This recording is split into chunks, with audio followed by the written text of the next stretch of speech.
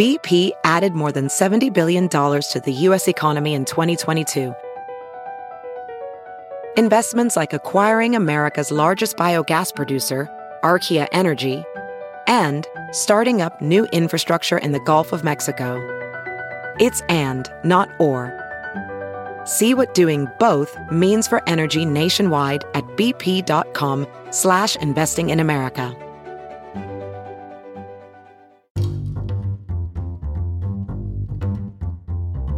Hi, this is Josh Marshall, and this is the Josh Marshall Podcast.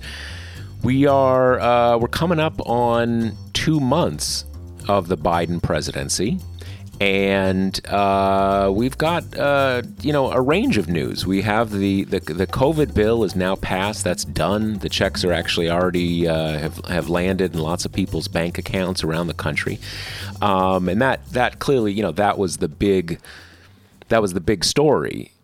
Certainly legislatively, of the first 6 weeks or so of the Biden presidency, and that's done. And now we're looking forward to basically will there be more of a legislative story to the Biden presidency? And as we've discussed in previous episodes, that really all comes down to some kind of filibuster, reform, as we're now calling it, and calling it that for a reason. It seems very clear that there is no bare majority. I'm not even sure if it really got down to it. We focus a lot on like Joe Manchin and Kyrsten Sinema, but I suspect if everybody had to vote like tomorrow or something like that, and they didn't get to hide behind Joe Manchin, I suspect there are probably a good half a dozen other Democrats who would, I'm not sure they'd be against it, but they would be a little wiggly on it.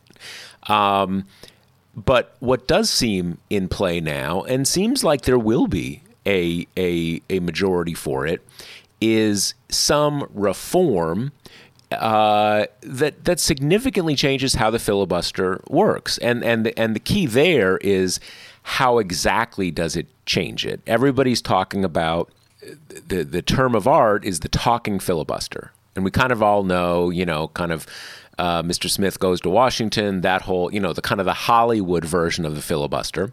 And we know that in practice, the old-fashioned filibuster was basically something, Southern senators did to block civil rights legislation. But we know about that concept, that you got to go on the floor and just kind of keep talking. And as long as you keep talking, no one can do anything else. And so it is kind of comical, but it's also self-limiting. Because you can only talk for so long. One person can only talk for so long. And so one of the big issues is, how are they going to structure this?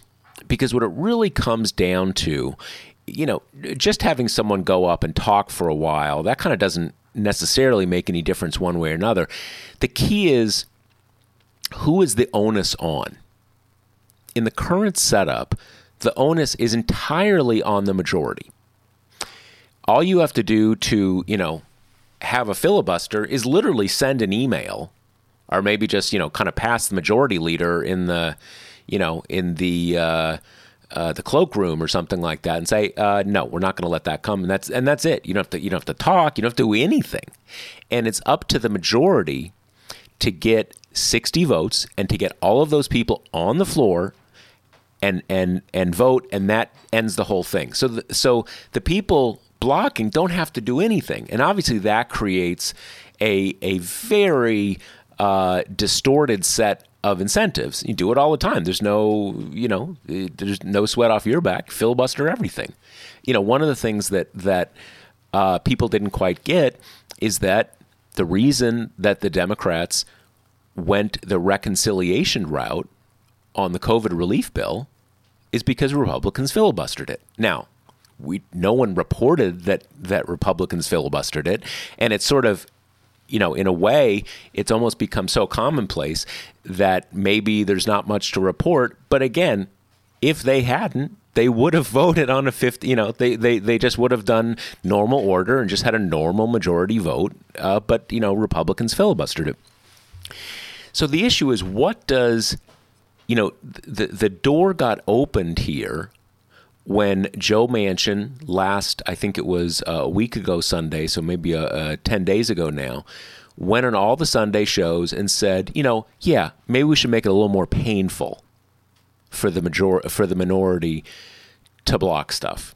And I think he basically referenced, I'm not sure he used the phrase talking filibuster, but, use that phrase. Now, Joe Biden did an interview, and he's kind of saying explicitly that that's what he's for. But how exactly does it work? And the key is, here's two questions. We're going to talk about this in a moment, but here are two questions to kind of think in terms of. One is, do you have to keep, you or a group of people, do you have to keep talking at all times, or the majority leader, the moment there's a kind of a free moment on the floor, comes in, says, let's have a vote, and if you're not there, done and done? Is it that kind of thing? Because if you really have to be there constantly, and if you see the floor for any period of time, then the majority can come in and call their vote. That's one thing. So that's an issue right there, as opposed to just sort of symbolically, you got to go on the floor kind of, for an hour a day and say a few things. The other thing is, again, as I said before, as it's currently set up, the majority has to get 60 votes, and they've got to get those people on the floor. They've got to get everybody together and have get 60 votes. The minority doesn't even have to show up. Literally, the majority does, but the minority, the 40 or more who are sustaining the filibuster, they didn't even have to show up. So the question is, you should be able to flip that. Say, it's not the majority that has to do anything, that the minority, at a moment's notice, has to be able to not just have 40 votes in theory, but produce 40 votes on the floor right now. And I guess there are some proposals, they say, you have to do 45 or something like that to kind of, that shifts it makes it a little more difficult to do. In any case, those are the operative questions. And even though those things sound like kind of obscure technicalities in this weird theatrics of, senatorial rules, the impact of those are profound. The difference in those, in those models are profound. Because if the filibustering party has to stay on the floor indefinitely and keep talking, and or they have to produce 40 votes or 45 votes at a moment's notice, you can do that for a while, but not that long. You're gonna run out of steam. The other, and if that's the case, then a lot of potential legislation becomes possible this year. The Democrats got a lot of stuff they want to do, and most of them realize that even if they're popular, and Joe Biden is popular in November 2022, they may still lose one or both houses of Congress. So they really got to get in everything. So this has tremendous consequences, the details of exactly how this goes. We're also going to talk about our old friend, old nemesis, Donald Trump. What happened to that guy? He was. I wrote a post about this yesterday, or I think it was yesterday, or no, day before yesterday. Many people thought, and I think I thought, that Trump would keep disrupting, dominating news cycles, kind of upending the Republican Party, make all his kind of stuff. That he would keep doing that from his, kind of mountaintop lair, metaphorical mountaintop lair in Florida. But the guy's just disappeared. He's like nowhere. And actually, since I wrote that piece, yesterday he actually called into Fox News. But it's remarkable how, you see pictures of him. He's kind of like a greeter at Mar-a-Lago. Looks a little wan, right? Little low energy. When it's not just losing the presidency. when Twitter, I mean, as crazy as this sounds, when Twitter took away his Twitter account, it just kind of broke the guy. And having that happen, having the repercussions of the insurrection, being impeached again, even though he was acquitted, and losing power, it's just like the guy took a punch in the face, and he has just not regained his footing. Now, maybe that thing yesterday is going to be, start of something new, but I'm not so sure. Without his Twitter account, without the power to make his, and I mean the presidential power, the awesome powers of the presidency, without having that, why do you need to listen to him? He's just some idiot down in Florida, right? So we're going to talk about those things. But before we do, remember that Grady's Cold Brew Iced Coffee is a sponsor of the Josh Marshall podcast. Grady's delivers the strongest, smoothest, most refreshing coffee straight to your door for less than $1 a cup. Sip it hot on frigid mornings or spike it over for a caffeinated quarantine cocktail. Grady's reusable all-in-one cold brew kit is easy to use and always ships free. Each kit makes 36 cups and is available in regular or decaf. Ready to give it a swirl? Get 25% off your first order at Grady'sColdBrew.com with promo code TPM. That's Grady'sColdBrew.com with promo code TPM. So, David and Kate, what is up? Hey, Josh. So I wanted to tell our listeners about an event that we're putting on later this week. Take care of a little bit of housekeeping on that front. We have a TPM member event on Thursday. It's at 6 p.m. Eastern Time. The topic is accountability for Trump after his efforts to overturn the election, inciting an insurrection at the Capitol. And we wanted to look at what would that mean? What would that look like as far as accountability for him after leaving office and no longer being, somewhat immune or protected from legal consequences while he's in office? So we have a few great guests lined up. I'll just run through them really quickly. Jessica Levinson, she's a clinical professor of law at Loyola Law School's Public Service Institute. We have Mary McCord. She was an acting assistant attorney general for the National Security, and she's the legal director at Georgetown University Law Center's Institute for Constitutional Advocacy and Protection.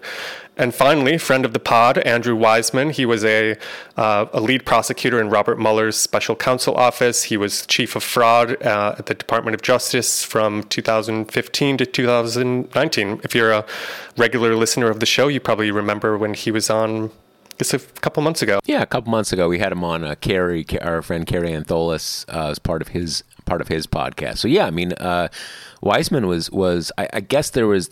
I never understood quite the flow chart in that office, but I guess there was one person who had a kind of a role between him and Mueller, and one of the things in Wiseman's book was that guy was sort of the one sort of reining them in, right? Kind of don't demand an interview, don't take this prosecutorial avenue, stuff like that. But Wiseman's kind of like the guy, one of the kind of the lead prosecutor in the sense, Mueller is not oversees it. He's not actually kind of working it as a lawyer. So anyway, that's a big deal. Everybody who's a member, as David said, you're invited. I think you should already have an email invite in your inboxes. And if you'd like to join us, sign up, become a member. It's a great deal, and support what we do. And you can come to our event next week. Absolutely. And if you are an inside member, you get the extra special honor of chatting with Kate Riga and a few of our other colleagues after the event. So who wouldn't want that opportunity, honestly? The biggest pull of all. Take advantage of that for sure.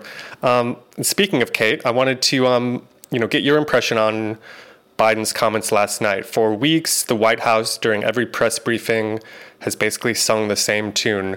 The president doesn't support, ending the filibuster. We love the filibuster. Let's always hang on to it. That, I'm paraphrasing, but that sort of language. Last night, in an interview to ABC News, Biden kind of opened the door to, filibuster reform, like Josh was talking about.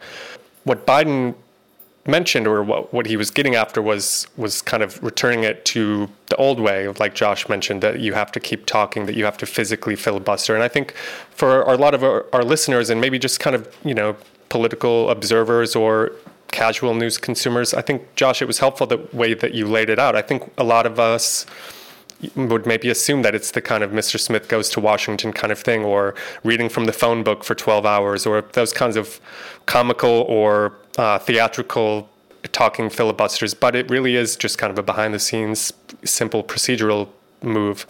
So, Kate, you've been covering the filibuster debate for us pretty closely. I'm just curious, what was your impression of hearing Biden's comments? Do you think that opens the door to some reform that would actually be meaningful and clear the way for some legislation to be actually passed? Yeah, so I think Biden's comments were kind of the natural progression of movement we've seen on filibuster reform that I think even a bit predates Manchin's big media tour. I wrote about it the week before, just kind of picking little details out of, a letter that Sinema sent to a reader, kind of various things that Manchin had said. But I think the big thing about Biden coming out in support of filibuster reform is, it shows how much the kind of moderate wing of the party has moved. Biden tends to, what he's always kind of labeled as is he is kind of at a center of the Democratic Party. And so when it moves left, he moves left with it, but he is, not on its leftward wing. So kind of the fact that someone as cautious as him and someone who knows that this issue is like the issue right now, to say what he did, and that those words were pre-chosen, so I think that it's really important for that reason, kind of more evidence in our column of we are headed towards filibuster reform. And then the other piece of it, which Josh alluded to, is that we know pretty much for a fact that even though Manchin and Sinema are the only outspoken filibuster disciples, there are at least a handful of Democratic senators who are uncomfortable with the idea, maybe, or who have some qualms. Clearly, those qualms are not strong enough to come out publicly. So kind of given that dynamic where they're happy for Sinema and Manchin to take kind of all the heat for this, even if they maybe share some concerns, I think the fact that you have someone with the power of the presidency coming out and saying, I'm open to this, that might also be enough to kind of soothe those concerns, or to bring those people to the side of filibuster reform, even if we don't ultimately end up knowing what side they were on for most of this. Do we have a sense of who those people are? And I guess the other question I have is, I could imagine if we did know who they were, that might the difference might fall along ideological lines, or what I think is actually, if anything, maybe more possible, that it falls on, longevity, institutional lines. Like, and again, I'm just picking this out of my hat. Take someone like Pat Leahy. Don't know anything about Pat Leahy's position, right? But, long time, always a liberal in the Senate, blah, blah, blah, blah. I could sort of imagine someone like him who's basically been there since, like, as long as Biden was there. And obviously Biden hasn't been in the Senate for almost 20 years or something like that. A dozen years. He's the type who I could see, again, just because they've been there forever and they don't want to change anything. So I'm curious, but it sounds like we don't really know, we don't have a sense. Yeah, that's something that Democrats have just been keeping very close to the vest. I think mostly because there is being significant pressure being applied behind closed doors, and they don't want that dynamic to be interrupted.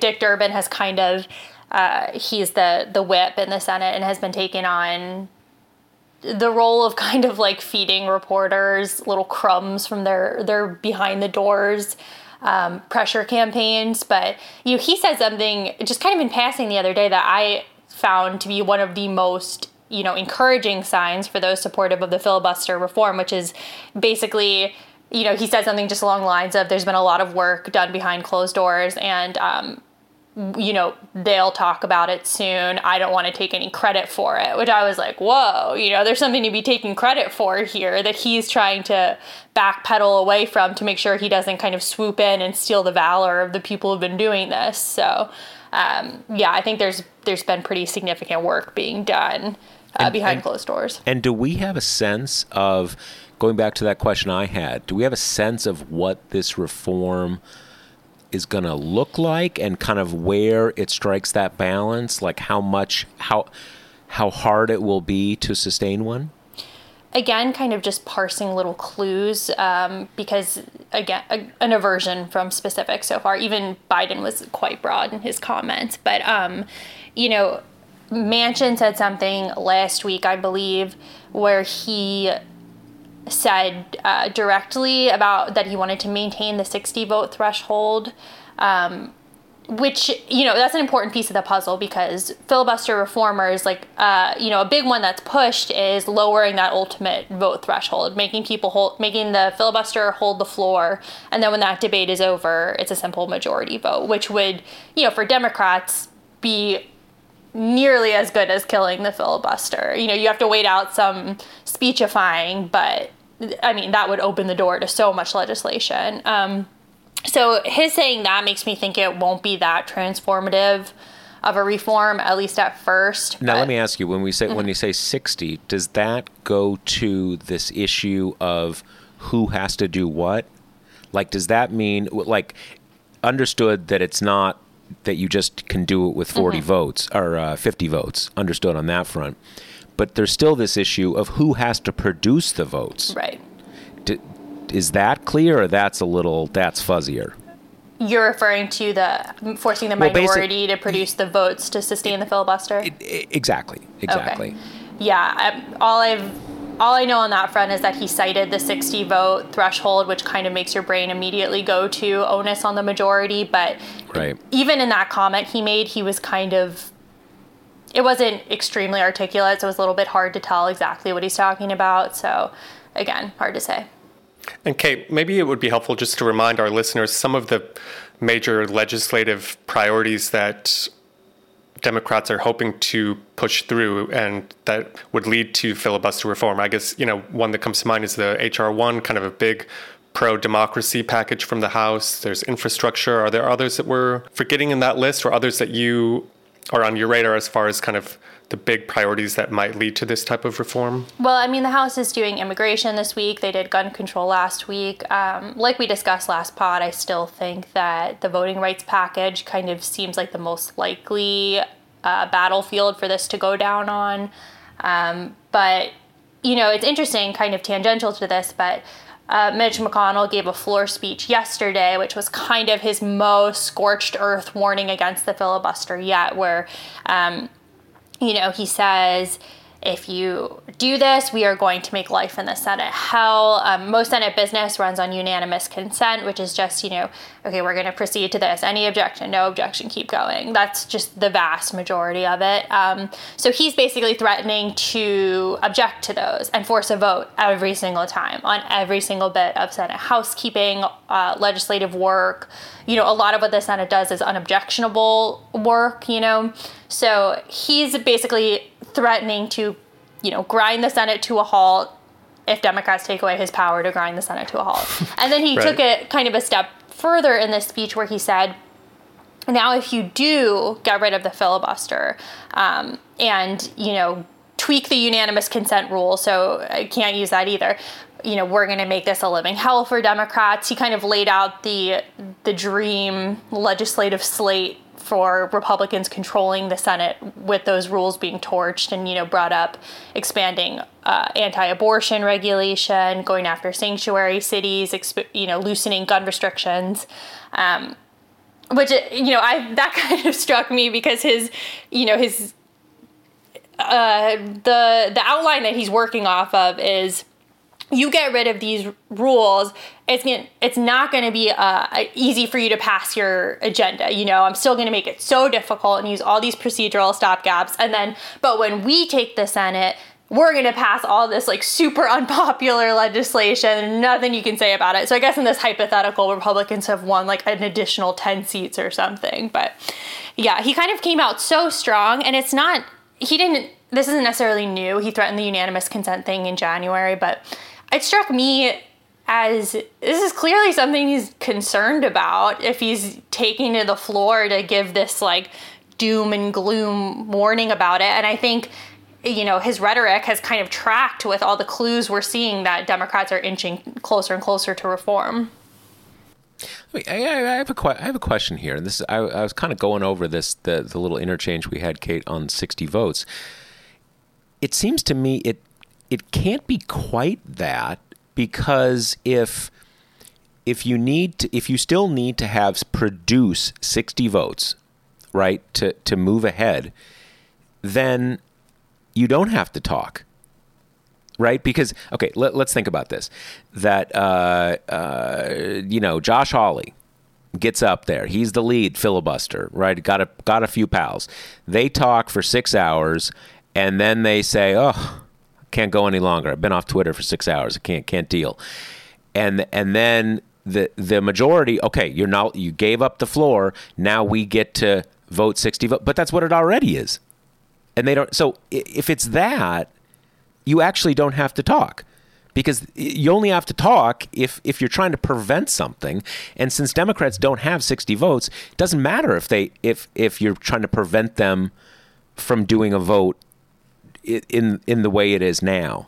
So now, having said that, I don't know exactly what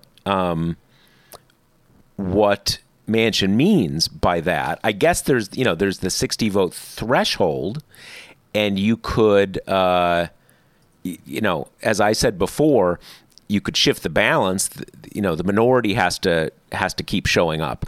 But there's something we're not getting there. There's also the one reform where the threshold to end the debate and go to vote starts at 60 and then goes down in time, Right, so he might have been referring to that. It's, like I said, it wasn't super articulate of a comment, and I think he was really just trying to, probably intentionally so at some level. Right. You want to keep it vague. I think my sense is that they are trying to like iron this out totally, emerge as an ironclad, everyone who's been wooed has been wooed, Manchin's on board, Sinema's on board, here's what we're doing, because they know it's going to be such a Republican explosion of anger. Right. And, obviously the COVID relief bill went incredibly well, and Democrats got a lot of what they wanted, but, I think there was a sense of being a bit shaken by Manchin's 11th hour maybe I'll vote for Portman's unemployment insurance thing. I mean, that didn't look great. I don't imagine it felt great for those who were marshaling this bill through and had already given press briefings talking about this thing in pass be the best thing for Americans ever. And then you have Manchin being like, well, I don't know, So I think they're really trying to lock everyone down. Well, that is the thing on setting aside the filibuster, in all of this legislation that we think or hope may happen if there's a significant change in the filibuster. We've already, you still have to get your 51 votes or 50 with the vice president. So it's not like, it's like full steam ahead with the Bernie agenda or the Biden agenda necessarily. There's clear, once in some ways, and this is why I think I can't remember if I said it in the last podcast or maybe one of my posts, that in fact, loosening or getting rid of the filibuster actually makes horse trading more likely, bipartisanship more likely, because then the Democrats actually do have to get all their 50 votes. And then maybe I could imagine a situation where, Democrats come in with their climate bill and Manchin says, no way, I'm from a coal state, blah, blah, blah, blah, blah. And maybe Manchin then says, first of all, I am not going to vote for this. Let me be clear. I'm never going to vote for that bill. However, I'm going to go talk to like Mitt and Murkowski and, these people for this bill. And that I think something like that could happen. But obviously, it will be a very watered down certainly from people who are kind of more in the kind of Green New Deal camp, and then he'll say, "Hey, this is the bill that's on offer. I'm not voting for that one." And so a lot of things can happen. Though I would say, the kind of bright spot for progressives with that, that true fact that Manchin is still, even doing it simple majority, he is the rightmost Democrat. So it has to pass him to pass everyone. But, who would have thought if someone had told us before it happened that Manchin was going to vote for a $1.9 trillion relief plan? I mean, you would have said no way. So, things are definitely changing in the party, even for its rightmost wing, I think. It's interesting too, though, that we talk about him as being the rightmost, and I think he is, but he's also West Virginia, which is a state that has historically relied on huge subsidies from the federal government for a lot of different reasons. And on a lot of things, he's not particularly right wing at all. I mean, there was that interview I think he did with Axios with Mike Allen, sometime in the last week, where he basically said, "Yeah, I'm for a huge stimulus bill, but I'm going to demand higher corporate taxes." Yeah. Well, okay, like that's a door you're going to push right through in the Democratic caucus. So I think what it is, it's more that he's from a state that is overwhelmingly pro-Trump, but his issues are climate, guns, these issues that it's weird that climate is one thing because coal in his state. You can hate that, but you can understand that. But it's also a rural state, Trumpy state. So things like guns and stuff, he's not going to be on board for really, for really big stuff. But on other things, he's not really terribly right wing. He clearly has, he's got a shtick that works in West Virginia. One other point I want to make on this, on you captured it brilliantly yesterday, Kate, with what was the actual words of your headline? McConnell threatens to grind the Senate to a halt if Democrats take away his power to grind the Senate to a halt. Right. So here's the thing. Now, my take on that is sort of like, because they'll say what's the word? Like, you won't be able to turn on a light, right, without, unanimous consent, blah, blah, blah, blah. And to me, if you're not passing any laws, why do we need the lights turned on? Like, okay, grind it to a halt. I mean, because it, as you say, it has already been ground to a halt. And I think part of, there's a cleavage here, though. And that is that I'm sure the longtime senators, that would be very annoying to them, right? But why are we doing this? They're there because Democratic voters voted for them. And Democrats support a range of things, but they voted to pass some bills. So, and this whole grinding to a halt, again, if you're not passing legislation, grind it to a halt. For some senators, that may be a bummer because you work there. You don't want it to be kind of like you're constantly going to votes and all this kind of nonsense. But again, the real stakeholders here are voters. And if you're a Democrat who, the people who voted for the Democratic senators, if you can't pass any laws, like, okay, shut it down. Because who cares? Yeah, I have a couple of thoughts on this. One, we actually talked to Adam Jentlison about this when we had him in on the Inside Briefing, about what kind of procedural delays the minority party can do. And he said on our briefing, he can make it annoying. He can't delay legislating forever, which is kind of the operative point. Two, the Senate creates its own rules. There's nothing to stop them from tweaking the unanimous consent rule if McConnell made good on this promise. And then 3, this is kind of reminiscent of what Marjorie Taylor Greene's been doing in the House for no apparent reason, which is, call for a motion to dismiss constantly. It's of the same vein where she's forcing everyone to come back to the floor and vote on stuff that used to be just kind of pro forma. And that's been happening in the House for she found out about this a few weeks ago and has been using it a lot. And even Republicans are super pissed and sick of it. So, I understand that there are, I can't see the Ted Cruz's or the Josh Hawleys ever kind of tiring of this performative obstruction, but I think there are going to be other Republicans who will. And I think at some point people are going to have to start campaigning and are not going to want to be, tied to the Capitol at all times. So, the choice, like you say, Josh, to me is don't legislate at all. Legislate with some potentially annoying delays that you also may be able to address. That doesn't seem like that hard a choice to me. Well, it's also there's 2 points here. One is what you referred to, and it's important for people to know this. They're the rules of the Senate. There's kind of like a constitution of the Senate that is voted on at the beginning of every 2-year cycle. And that's those are the rules. But at any moment, the majority can say, we're holding a majority vote to change the rules.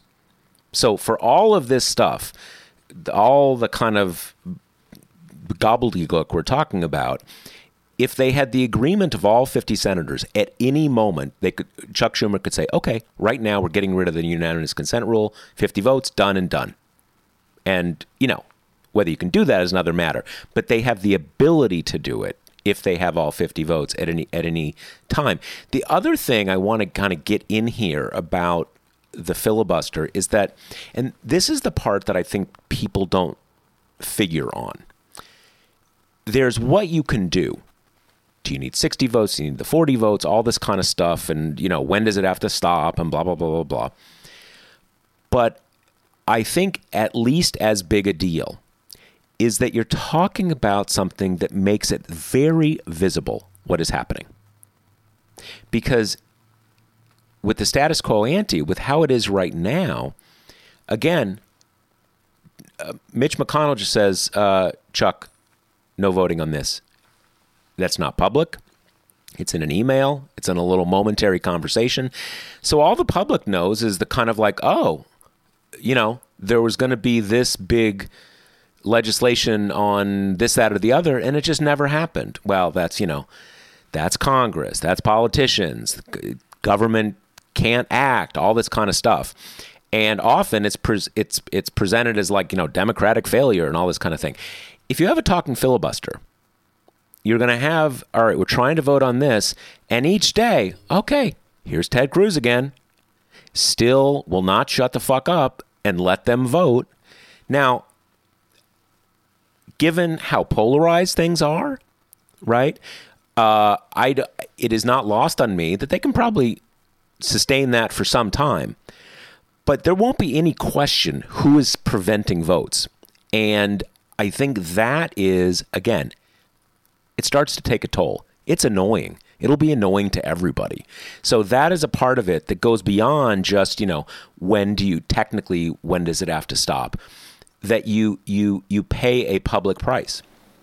Yeah, well, that's probably a good place to leave it there. And maybe we can spend the last part of the show talking about what you mentioned earlier, Josh, which is the total disappearance of Donald Trump. I think a lot of us assumed maybe after the election he would not go quietly, but still cause a ruckus. And obviously, the month of January was a totally insane month after an insane 2020, the first month of 2021, starting with the insurrection and going forward with the attempts to overturn the election. All of that wrapped up just made it incredibly newsy and just kept Donald Trump really in the headlines day after day. But after his disappearance from Twitter, all he's really been able to do is send these kind of sad, low-energy emailed statements, right? He had one that was railing against the Wall Street Journal editorial board and saying, who even cares about the Wall Street Journal anymore? Well, no one cares more about newspaper recognition than Donald Trump does.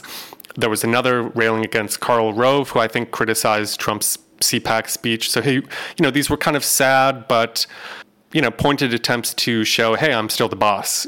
Conservative establishment, I'm still the guy that you need to suck up to and fear when kind of election day comes.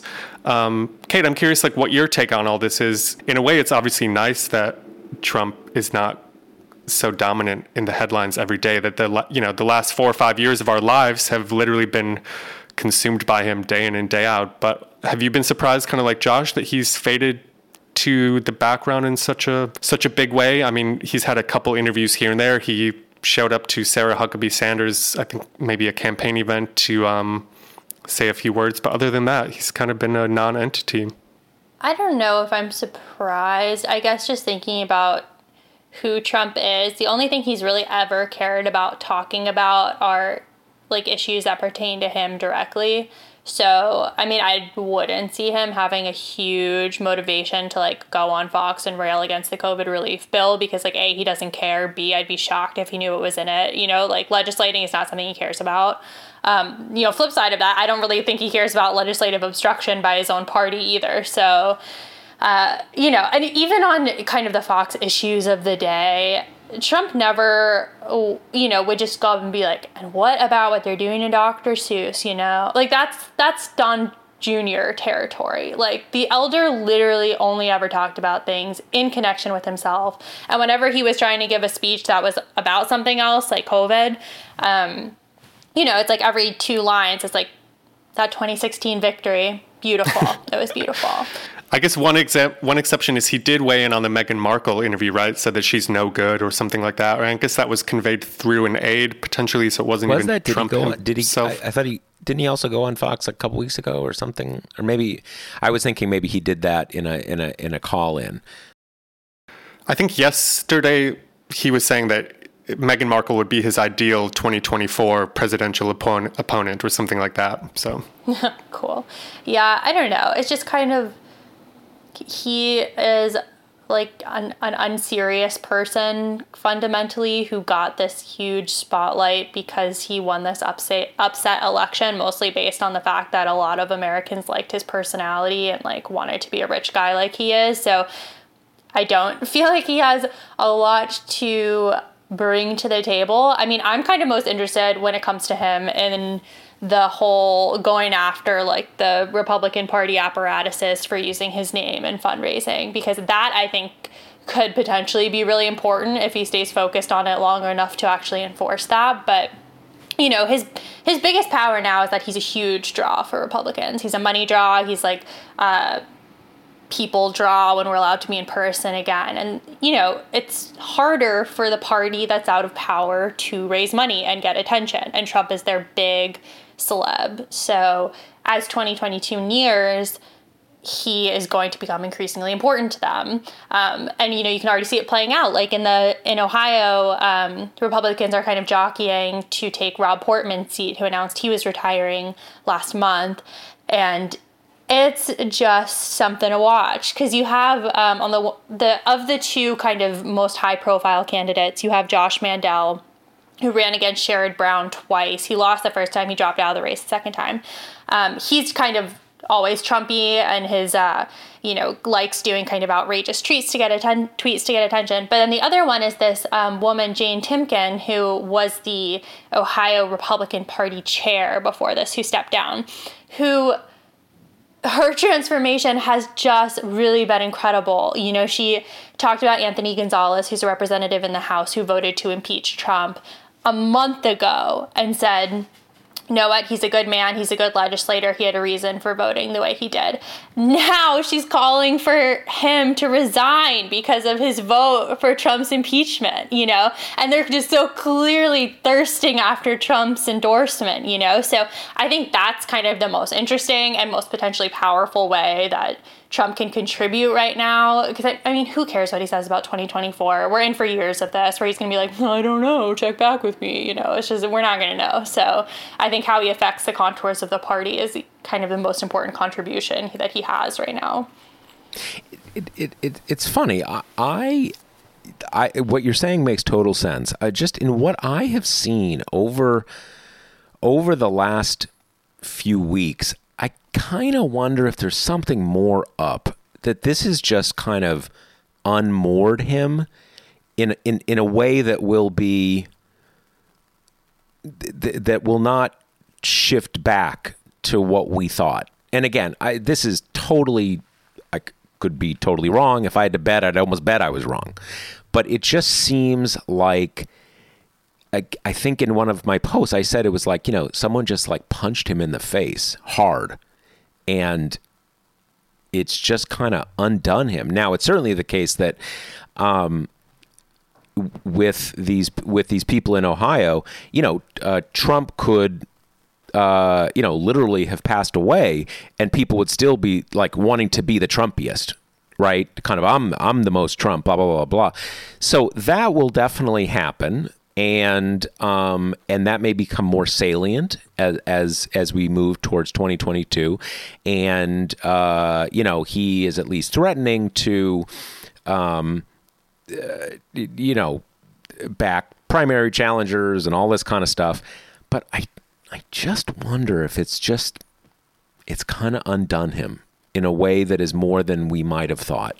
I wonder too if the threat of legal prosecution is weighing on him too, in that the Manhattan District Attorney's investigation is ramping up. There's the grand jury has been impaneled in Georgia over his call to the elections investigator and the Secretary of State down there. So there's, maybe people are whispering in his ear and he's listening a little bit like, hey, it's probably best if you lay low and not incriminate yourself on Fox News every chance you get.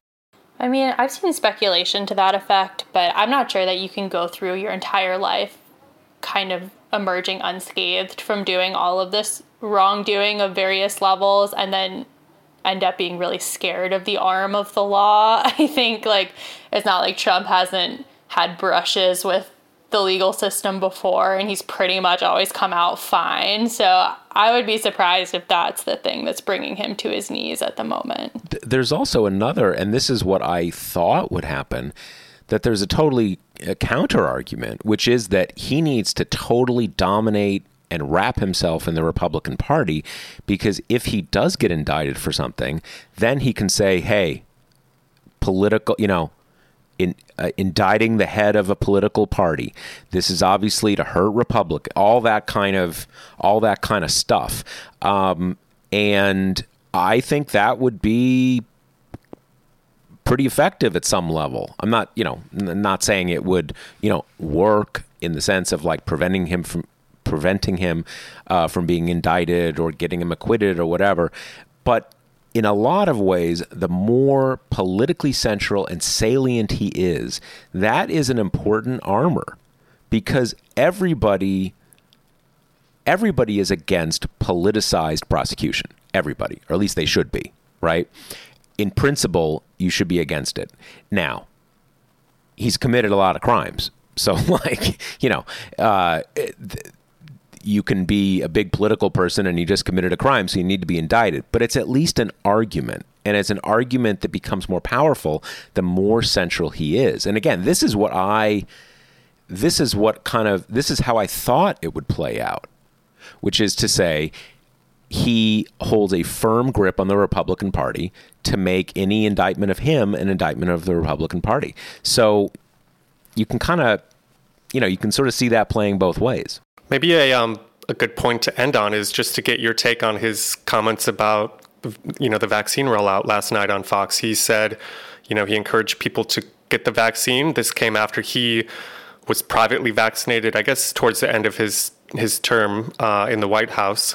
But he also had this caveat saying we have freedom of choice, and it's important, it's important people can decide for themselves. And, there have been polls that show real concern and hesitancy among Republicans, especially Republican men, about getting vaccinated. Obviously masks have become so politicized, and now the actual vaccine, the thing that could really just put an end to the miserable last year of the pandemic, is its own political issue now too. Josh or Kate, do you think, I'm sure we're all kind of relieved in a sense that he more or less said the right thing, but do you think it went far enough? Was it kind of the right move for him? What's your take on what he was saying there? I would say good. He should come out for the vaccine, and it's good that more people get vaccinated, and it's important.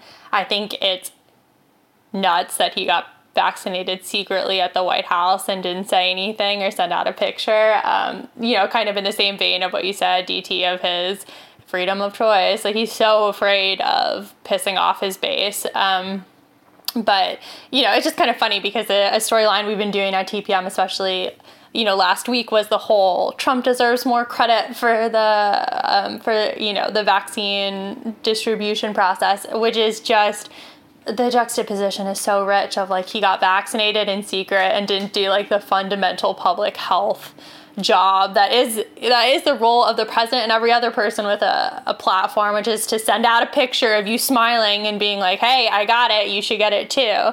But he sent out one of his weird tweet/email statements being like, hey, when you get that shot, remember it's thanks to me. So. Well, that's the thing. His whole position is kind of at war with himself. Yeah. Because he's, and it's not even principally about, I mean, they want credit for the rollout now too, but it's basically what we were hearing for the from the second 6 months of 2020. Trump personally invented it in the White House laboratory, right? That he did it. And that, it's a funny thing. It's almost like I suspect that I think it is highly likely that they are having conversations in the Biden White House, kind of like, can we throw him a bone and kind of, pump up warp speed and said, oh, we did the rollout, but Trump invented the vaccine to kind of to sort of, deal with this Republican hesitancy thing. I mean, look, I thought, he sucks, but what he said was great. He should say that. And saying the little sort of throwaway about freedom, like, you shouldn't be compelled to do it.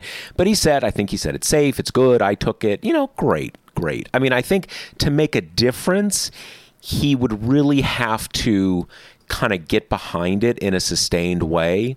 Like, do some TV appearances where maybe even off Fox, where, and I'm sure given the context that reputable news organizations would be willing to say, okay, we're just going to talk about the vaccine. There is a public interest here to hear you say it's safe, blah, blah, blah, blah, blah. Not hit them with like, oh, what about you going on trial in New York, blah, blah, blah, blah.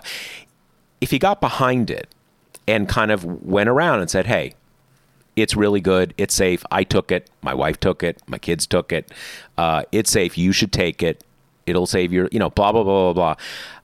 I think that could make a real difference. I think one comment in a Fox call-in is not going to do that much, even though I think he said the right thing. Yeah, I mean, and there's just one point on the whole Biden needs to be giving Trump credit thing, beyond kind of the long article that Josh Kavinsky and I wrote about this, is that Biden did do that already. Like, when he was going to get vaccinated, I think it was then, unless it might have been. I'm pretty sure I remember that. And he said something that seemed like kind of off the cuff, but was like clearly very practiced, of being like, you got to give Operation Warp Speed and former president credit for that. Like, he said something like that as he was like rolling up his sleeve. Yeah. A. And then B, I just think this whole concept of like Biden is a messenger who can get through to these MAGA people is like kind of nuts. And I don't know why it's really being considered, because I just don't know who thinks that if Biden goes on TV and is like, all credit to Trump for developing this, that MAGA people are going to be like, yup, that's what I needed to hear, I'm going to get vaccinated. Like, they kind of range from not liking him to hating him to thinking he's already been executed and this is a hologram double. So, like, I don't know why anyone thinks Biden is kind of the best persuasive speaker to get through to these people no matter what he says. It's also that I even wonder, in part because of his invisibility now, Trump, it's so ingrained. Like, I wonder how much difference it would make. There's always been an overlap between, anti-vax and right-wingers, but there's also an overlap, at least historically, anti-vax and left-wingers. I mean, there's different kinds of left-wing, but people who are not right-wing, at least, who have more kind of adjacency with, things that are more left than right. Let's put it that way. But now it has become like that sort of that Madison Cawthorn idiot, where he just said, I'm not doing it. What is he, 25? Is he actually 25? Yeah. Okay. He says, 25, odds are so good for me, no need for a vaccine. Now, on the one hand, they're not that good. I don't know what you see as good odds for not dying, but 25-year-olds can get sick, right? But B, what a gross thing to say, because other people can get it from you. And even I noticed some right-wingers on Twitter yesterday saying, oh, Biden says everybody has to get it. You mean everybody? Every last person? Not just some people? Like, dude, do you remember school? Everybody gets vaccination. That's the whole point. It's not like a lifestyle choice. Some people are trying to make it one. But it is really, I think it's sunk roots into sort of right-wing revanchism in the United States, that it's not just what Trump says now. I think it's pretty deep, and all this stuff about freedom and this and microchips and whatever. So I'm not even sure Trump could undo it, even though he had a lot to do with doing it. Yeah, I mean, it's kind of this perfect marriage of the years of both government distrust and scientific distrust being married together and then being deployed under a Democratic administration they don't trust, I agree with you. And I actually do think that Trump could move the needle on this if he committed himself to doing like a public health campaign, which definitely sounds like something he would do. But right now, it's kind of in the category of, as we were talking about forever, his Georgia stuff, telling people in Georgia that you need to vote in the runoff, it's not rigged. It's kind of exactly the same. He sprinkled in an obligatory comment to that effect twice, amid months of casting doubt on, in that case, the election system, in this case, science. So right. It's just, if you're going to build, work all those biases that these people have for so long, you need to put in a concerted effort to reverse that, which, does not seem like it's on his agenda. All right. Well, that seems like a good place to leave it this week. Well, remember, the Josh Marshall podcast is brought to you by Grady's Cold Brew Iced Coffee. I'll tell you what you can get as soon as I get the copy here. You can get 25% off your first order at Grady'sColdBrew.com with promo code TPM. That's Grady'sColdBrew.com with promo code TPM. All right. Great to chat with you both. All right. Later, folks. Next week.